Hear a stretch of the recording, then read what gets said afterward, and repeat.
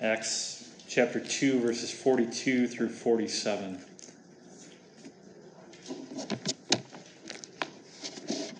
It says this: "And they devoted themselves to the apostles' teaching and the fellowship, to the breaking of bread and the prayers.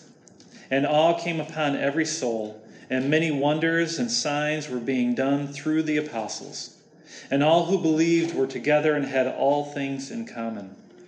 And they were selling their possessions and belongings and distributing the proceeds to all as any had need.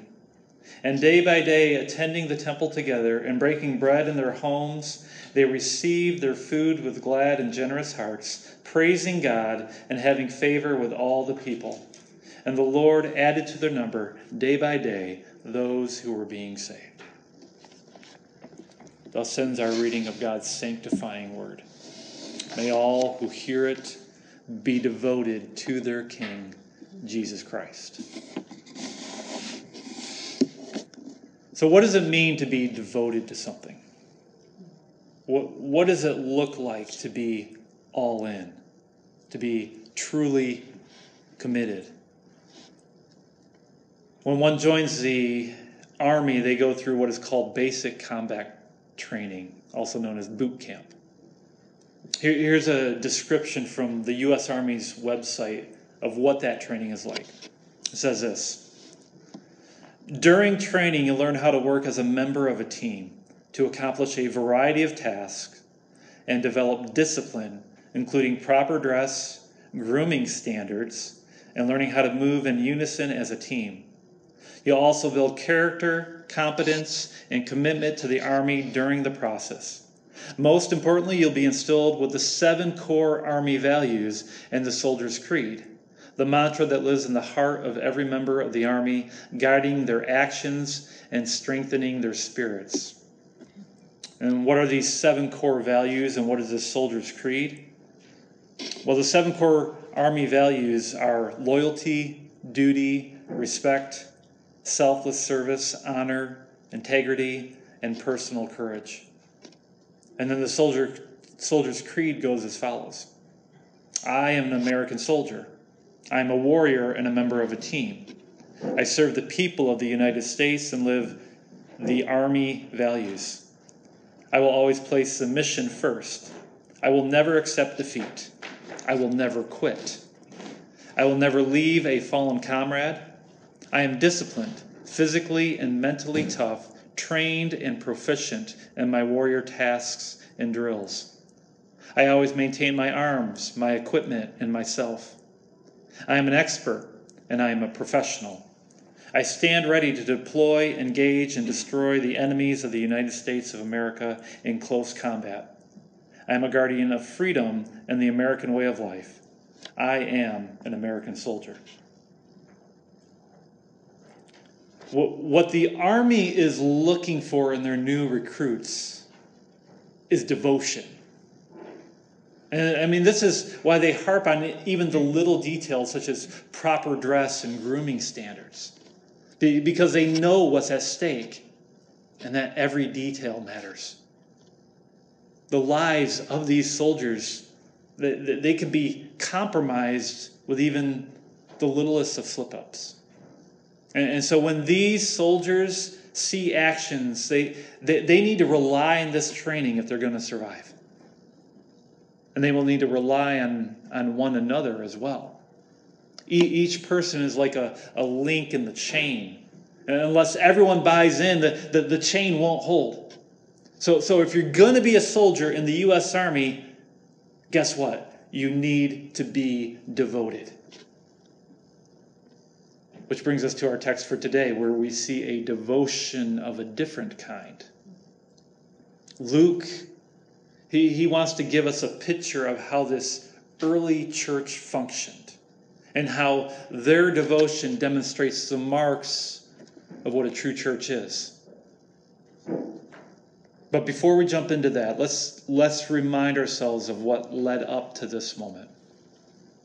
It was just last week when we saw the power of the Holy Spirit work through the Apostle Peter, as well as the other disciples, as the church grew from a ragtag group of 120 to roughly 3,000 in one day. These disciples, they were able to speak in these different tongues, speak about the mighty works of Jesus Christ. And they caused many from all over the world to hear the gospel in their own languages. And if you recall, it was Peter who then confronted this crowd with their role in the crucifixion of Jesus. He laid forth the overwhelming evidence that this Jesus of Nazareth, whom they crucified, had now been raised from the dead, and that he now reigns on his throne in heaven. He is both their Lord and Messiah. And if you remember, when the crowds heard this, what does Luke say? They were cut to the heart. And so they asked Peter, they asked the other disciples, "Brothers, what shall we do?" Peter then pleaded with them to repent and to be baptized in the name of Jesus Christ. For that was the only way that they could receive true forgiveness. But not only would they receive forgiveness, but Christ would pour out his Spirit upon them, that promised gift. Well, the Holy Spirit worked mightily that day, and Luke tells us that about 3,000 were added to their number. But what do you do when you see an influx of 3,000 people? What does it look like when the church multiplies by a factor of 25 in a single day? Right? What do you do? We're about to find out. For in our verses today, Luke, he gives us a picture of how this early church functioned. He is explaining how this new identities of these Jews who have now bent the knee to their new king, Jesus Christ, how that new identity began to shape them. He's describing to us the effect that the Holy Spirit had on the lives of these newfound believers. Look at our first two verses. Look at verses 42 and 43. It says this: "And they devoted themselves to the apostles' teaching and the fellowship, to the breaking of bread and the prayers. And awe came upon every soul, and many wonders and signs were being done through the apostles." It is in this passage that Luke lays out for us what are the essentials for the church. If you include baptism, which we talked about last week, then there are really 5 things that the church needs to be devoted to. There is baptism, which happened to the 3,000 on the day of Pentecost. There is the apostles' teaching, which we'll get into in just a moment. There is the fellowship, which is living as a brother or a sister in Christ. There is the breaking of bread, also known as the Lord's Supper. And lastly, there are the prayers, how we speak to God. And these are really the marks of how a true church functions. In fact, I would argue that if you are missing any of these 5, then you don't really have a true church. Again, we talked about baptism last week, but it truly is the beginning of membership into the church, is it not? For it's one's public declaration that they have repented of their sins, that they have put their trust in their risen King, Jesus Christ. And it's symbolic of Jesus' cleansing presence in their life. Here at New Hope Church, one of the requirements that we have for membership is that a person must be baptized. For this is the biblical model, as baptism is the welcoming in to the family of God. But there are 4 other things that are brought to light in our passage today: the apostles' teaching, the fellowship, the breaking of bread, and the prayers. So let's take a look at each of these things, beginning with this devotion to the apostles' teaching. Now, who were these apostles and what exactly did they teach? If you remember from a couple of weeks ago, we saw that there were 3 qualifications for an apostle, right? First, he needed to be a man, as he was to assume authority over Christ's church. Second, he needed to be one who had been directly taught by Jesus Christ. He needed to have been with them from the beginning. And this was vital as they were now to be the ones who would pass on the teaching of Jesus, right? And finally, these men needed to be witnesses of Jesus' resurrection. These men not only needed to have the conviction of what they were teaching was true, but they needed to be convincing as well. Convincing to those whom they would teach. For they needed to proclaim that this Jesus of Nazareth truly is risen from the dead, and that he is now reigning in heaven above. And so they needed to be an eyewitness. They needed to have seen it. But God didn't just leave them to their own devices when it came to their credibility. For what does Luke say in verse 43? And awe came upon every soul, and many wonders and signs were being done through the apostles. You see, just as Jesus was accredited by God by miracles, signs, and wonders, so too these apostles were now given God's signature, his sign of approval, by demonstrating the mighty, mighty works through the Holy Spirit. In other words, the kind of miracles that Jesus performed were now being performed by these apostles. God was now confirming their ministry, confirming the authority of these men. And so what do we see?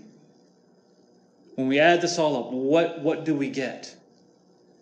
Jesus had chosen his 12, and he had left them in charge. And he had committed to them this role of leadership in his church. And so they were to be the ones who would teach these new believers all that he had commanded them. And that's exactly what these apostles did. They considered that teaching would be their main responsibility.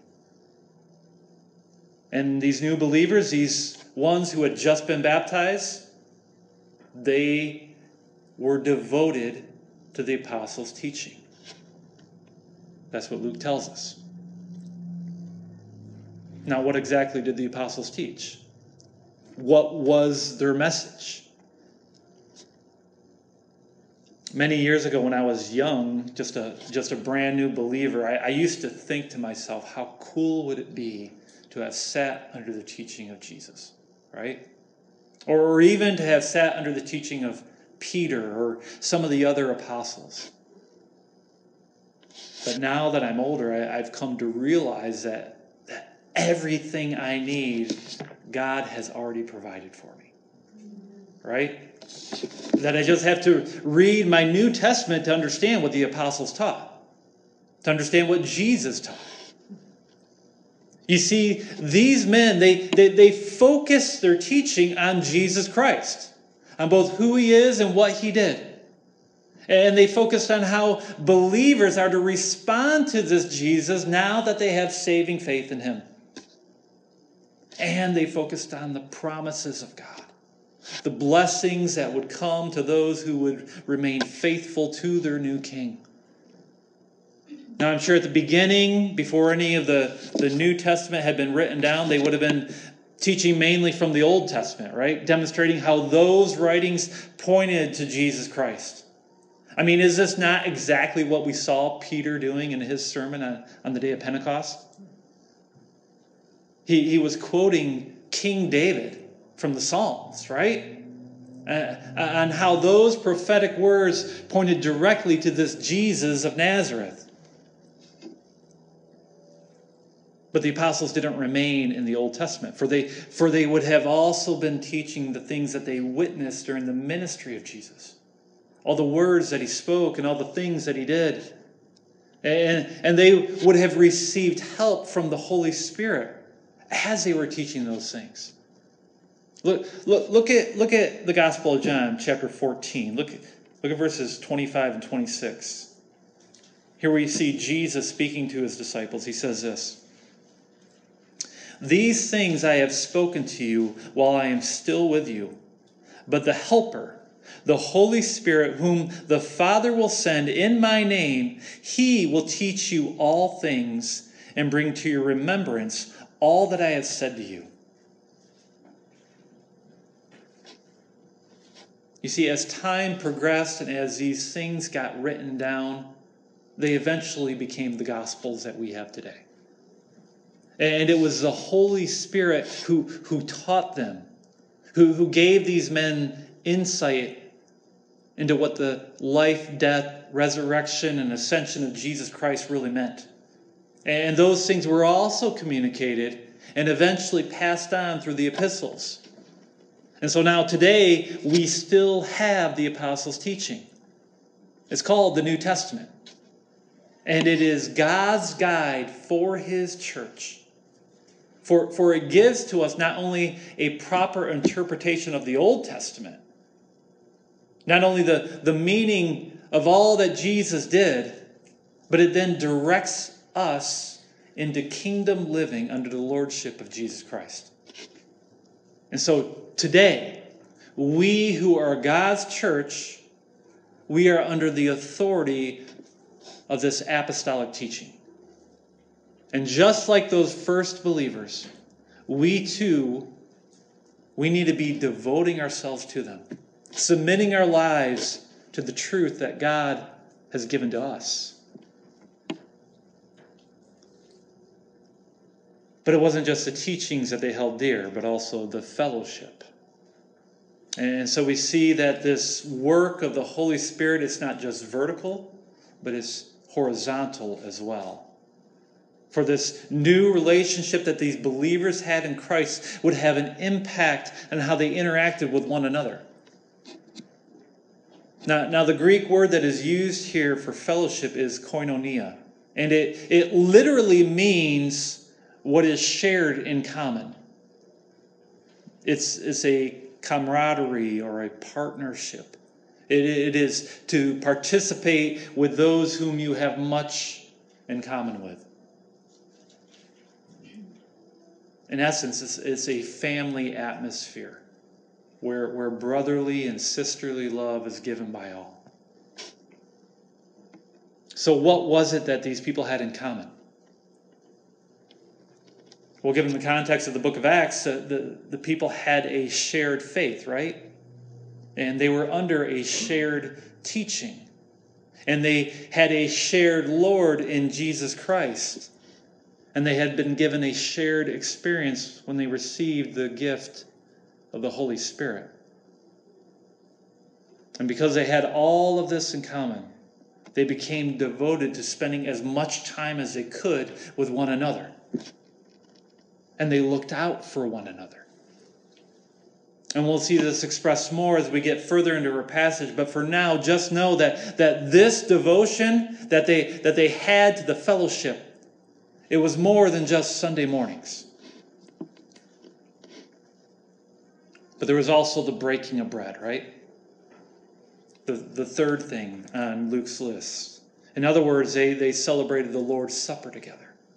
They took communion with one another. And again, this is a crucial part of what it means to be a church. For the Lord's Supper is what Christ has commanded us to do. Look at 1 Corinthians 11, verses 23 through 26.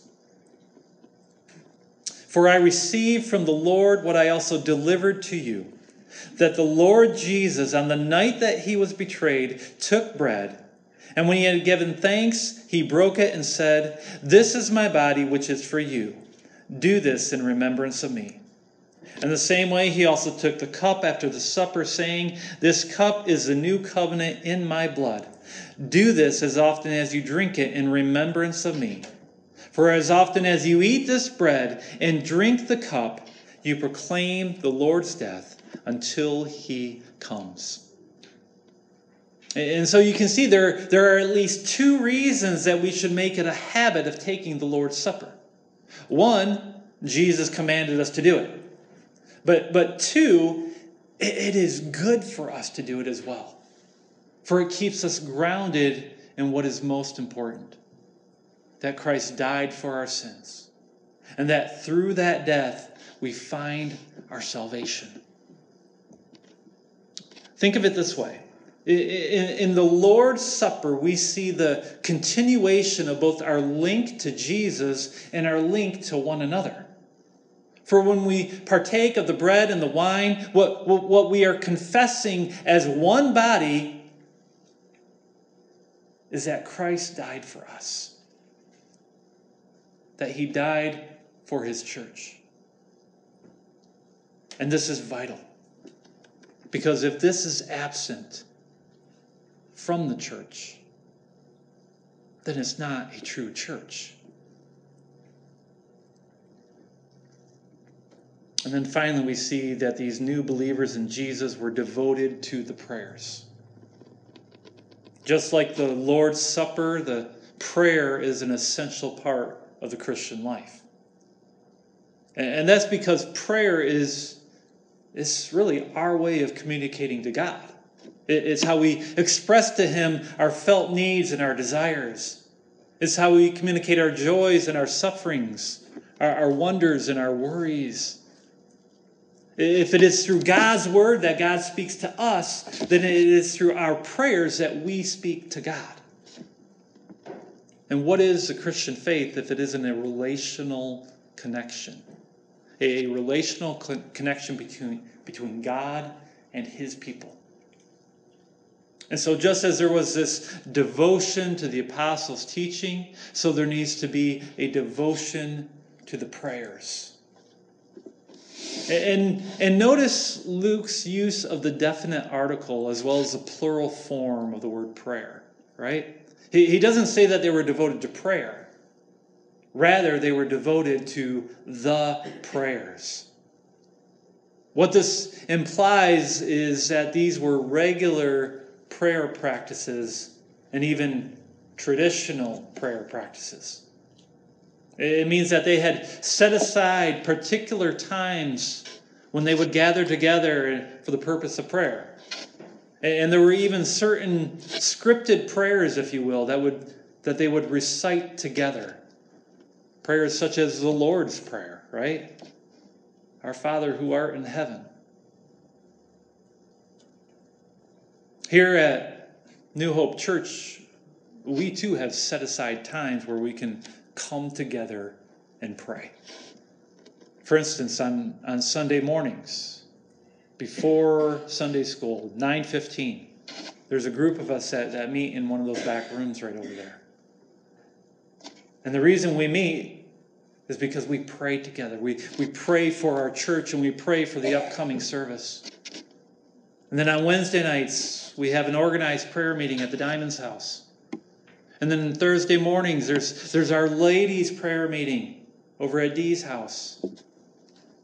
And then if you're a part of any of our small groups or Bible studies, then we always set aside time in order to pray. Listen, it's great to have a strong personal prayer life. In fact, I encourage it.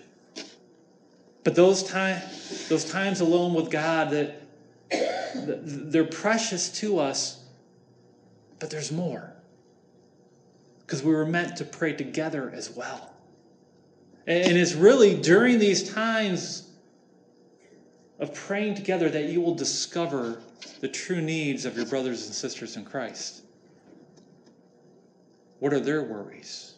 What are their joys? What's going on in their life? How can I be praying for them? If we're never together, we'll never know. Am I right?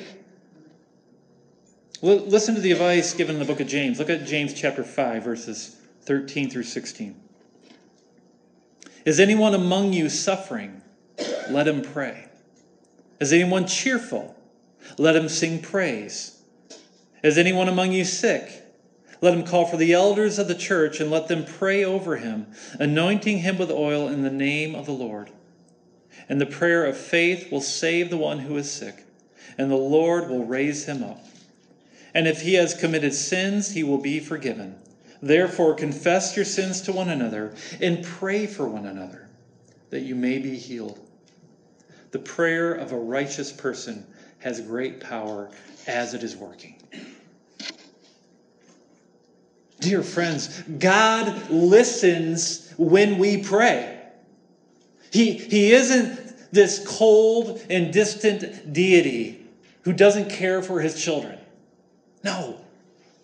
His desire is for your well-being and for the well-being of all of his children. And so I want to encourage you, come to one of these groups.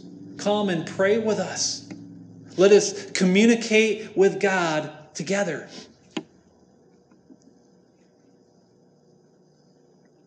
And so we see these things. We see these things that the early church was devoted to, right? Baptism, the apostles' teaching, the fellowship, the breaking of bread, the prayers. But what was the outcome of this devotion? What happened to these folks, to these early believers? Look at our next verse. Look at verse 44. And all who believed were together and had all things in common. And all who believed were together and had all things in common. I hope you see that there's two things that Luke's pointing out. These believers were together and they had all things in common. Let's talk about the latter first. When Luke says that they had all things in common, this could be a lot of things. But one of the things that he was referring to was that they were committed to a common creed. They had a shared faith that knitted them together. They all believed in this Jesus of Nazareth, that he died for their sins and that he had risen from the dead, and that he had now ascended into heaven and is sitting at the right hand of the Father, where he now rules as both Lord and Messiah. I mean, this was the whole reason that they were baptized in his name, because they had a common faith. And it's why they were all devoted to the apostles' teaching, because they had a common faith. And it is why they fellowshiped with one another, because they had a common faith. It's why they broke bread together, because they had a common faith. And it's why they prayed together, because they had a common faith. And so all who believed were together and had all things in common. They were now a family. This wasn't some country club that they were a part of, where they were just in it for the benefits. Rather, as a family, they would sacrifice for one another. And they would have one another's back. Let's see how this played out. Look at verse 45. And they were selling their possessions and belongings and distributing the proceeds to all as any had need. Now, before you begin thinking that this was some early form of communism or socialism, let me assure you that it's not. There was nothing demanded of these people. Rather, these people were motivated out of a love for this newfound family. And so they would use their possessions in order to meet the needs of the common good. Now the fact that when these possessions were sold, the money could support many others, what did that mean? It meant that some of these newfound believers were probably pretty wealthy. Perhaps they had multiple homes or extra land that they could sell.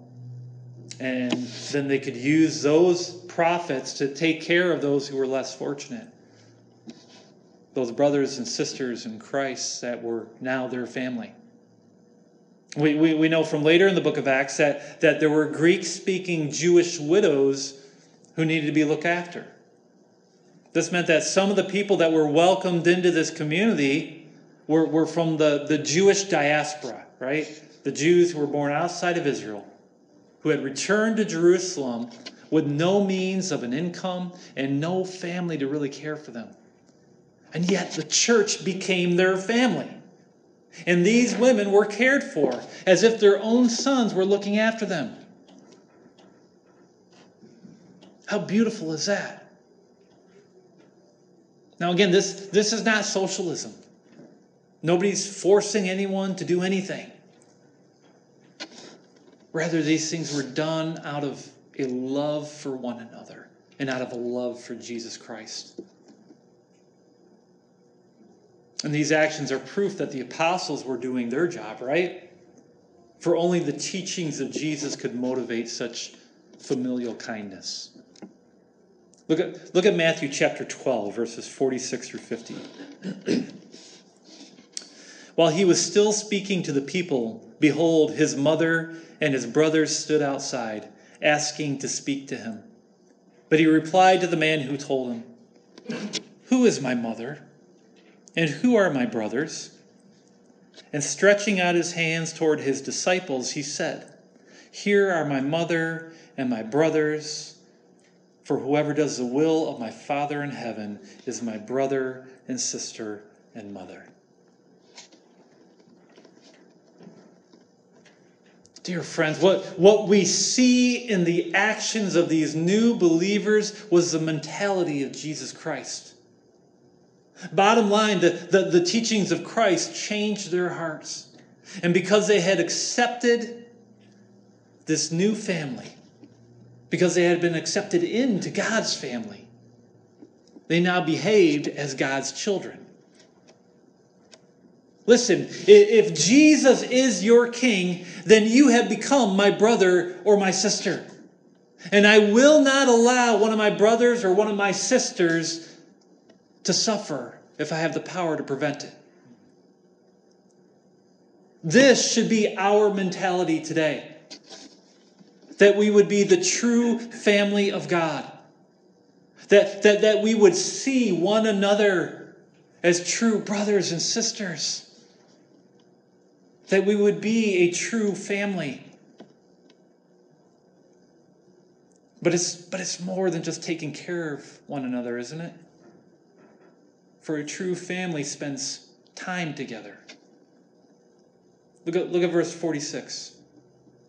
And day by day, attending the temple together and breaking bread in their homes, they received their food with glad and generous hearts, praising God and having favor with all the people.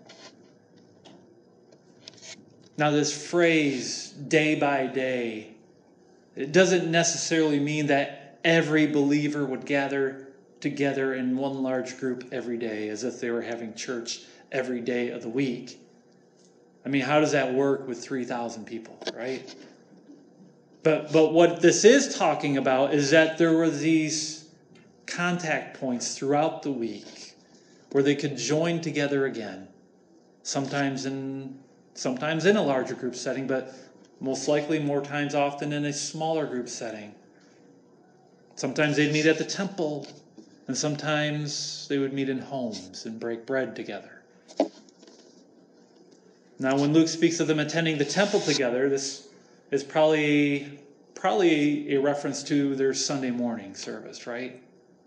As well as maybe certain times when community prayers took place at the temple. Or if they just wanted to gather as that larger group for some specific reason. And so they would need space, right? I mean, 3,000 people is a lot of people. And how do you meet corporately without space? And so the temple was the perfect place for these larger gatherings. Now you may be asking yourself, how are they able to meet at the temple? Didn't the Sadducees have control of the temple? Well, I'm glad you asked. You see, there was this section that King Herod had built called Solomon's Porch. And it was this open colonnade situated on the eastern side of the temple. And it was this area that was specifically used for large public gatherings. And it was open to all. It wasn't controlled by the Sadducees. This would have been the same area that Jesus would have taught in when he had come to the temple to stir up trouble, right? And seeing as this newfound church would have been gathering on their new Sabbath, on a Sunday rather than a Saturday, my guess is that this space would have been wide open for them. And yet, when they broke bread together, this was more likely done in the privacy of their own homes, in a more intimate setting where they could be a family together. And so we see these smaller groups that had formed as well. And it was around the table that they grew closer to one another. And in many communities around the world, it is at the table where true fellowship begins. And this is something that I discovered when I was first living in Thailand, that all the relationships centered around eating. Even the way their meals were structured was communal in nature. For they would have these large platters that they would set out in the middle of the table. And it was from these platters that they would eat.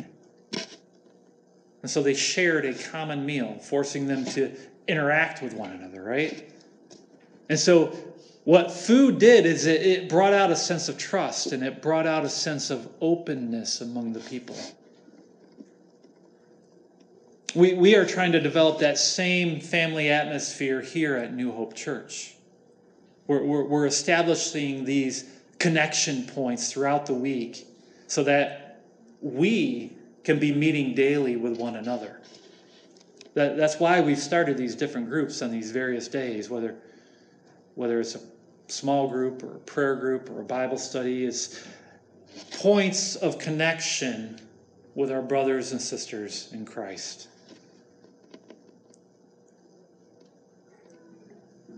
And yes, some of these groups do have meals.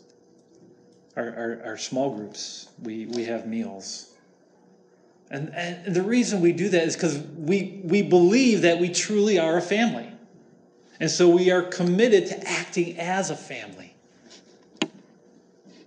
Listen, if you're only a Sunday attender, I get it. Life is busy. And if you have kids, then life is really busy, right? But let's be honest, when our life gets so busy that we have little time or perhaps no time for what we claim to be most important to us, then what does that say about our faith? It means that either we don't understand the calling that God has placed upon us, or that we haven't really bought into what it means to be a part of God's family. Here's what I want you to do this week. I want you to take some time and consider your current schedule. And then ask yourself, what would it take to be devoted to the things of Christ? What type of sacrifice would you need to give to start attending a small group, or start attending a prayer meeting, or one of the Bible studies? And then once you have done that, then ask yourself this: would that sacrifice be worth it in order to deepen your connection with your church family, in order to deepen your connection with Jesus Christ? And then, once you have answered those questions, then there's one more question that I want to ask you. Have you become a member of New Hope Church or not? And if the answer is no, then ask yourself why. I mean, what membership really is, it is a covenant that we make with one another, to look out for one another, to keep one another accountable, to love one another. That's all church membership is. It's our covenant to live as a family of God. Here's the thing. The word that Luke uses to describe this early church is devoted. He didn't use the word nonchalant. He didn't say laid back. He says the word devoted. When a soldier joins the U.S. Army, he better be devoted. Because if he's not, it might cost him his life or the life of his friend. The same thing goes for the church. There may not be earthly consequences, although there may be, but there are definitely heavenly consequences. And how devoted we are will determine how God will use New Hope Church. Look at the end of our passage. Look at verse 47. And the Lord added to their number day by day those who were being saved. What we see going on here is a healthy church that is devoted to the things they should be devoted to, and God blessing them with growth.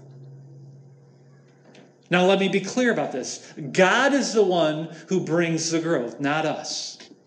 He is the Lord of the harvest. And so it is He who decides which church He wants to grow. And God grows healthy churches. And I'm not talking about superficial growth that you see in some of these unhealthy churches that comes through worldly means.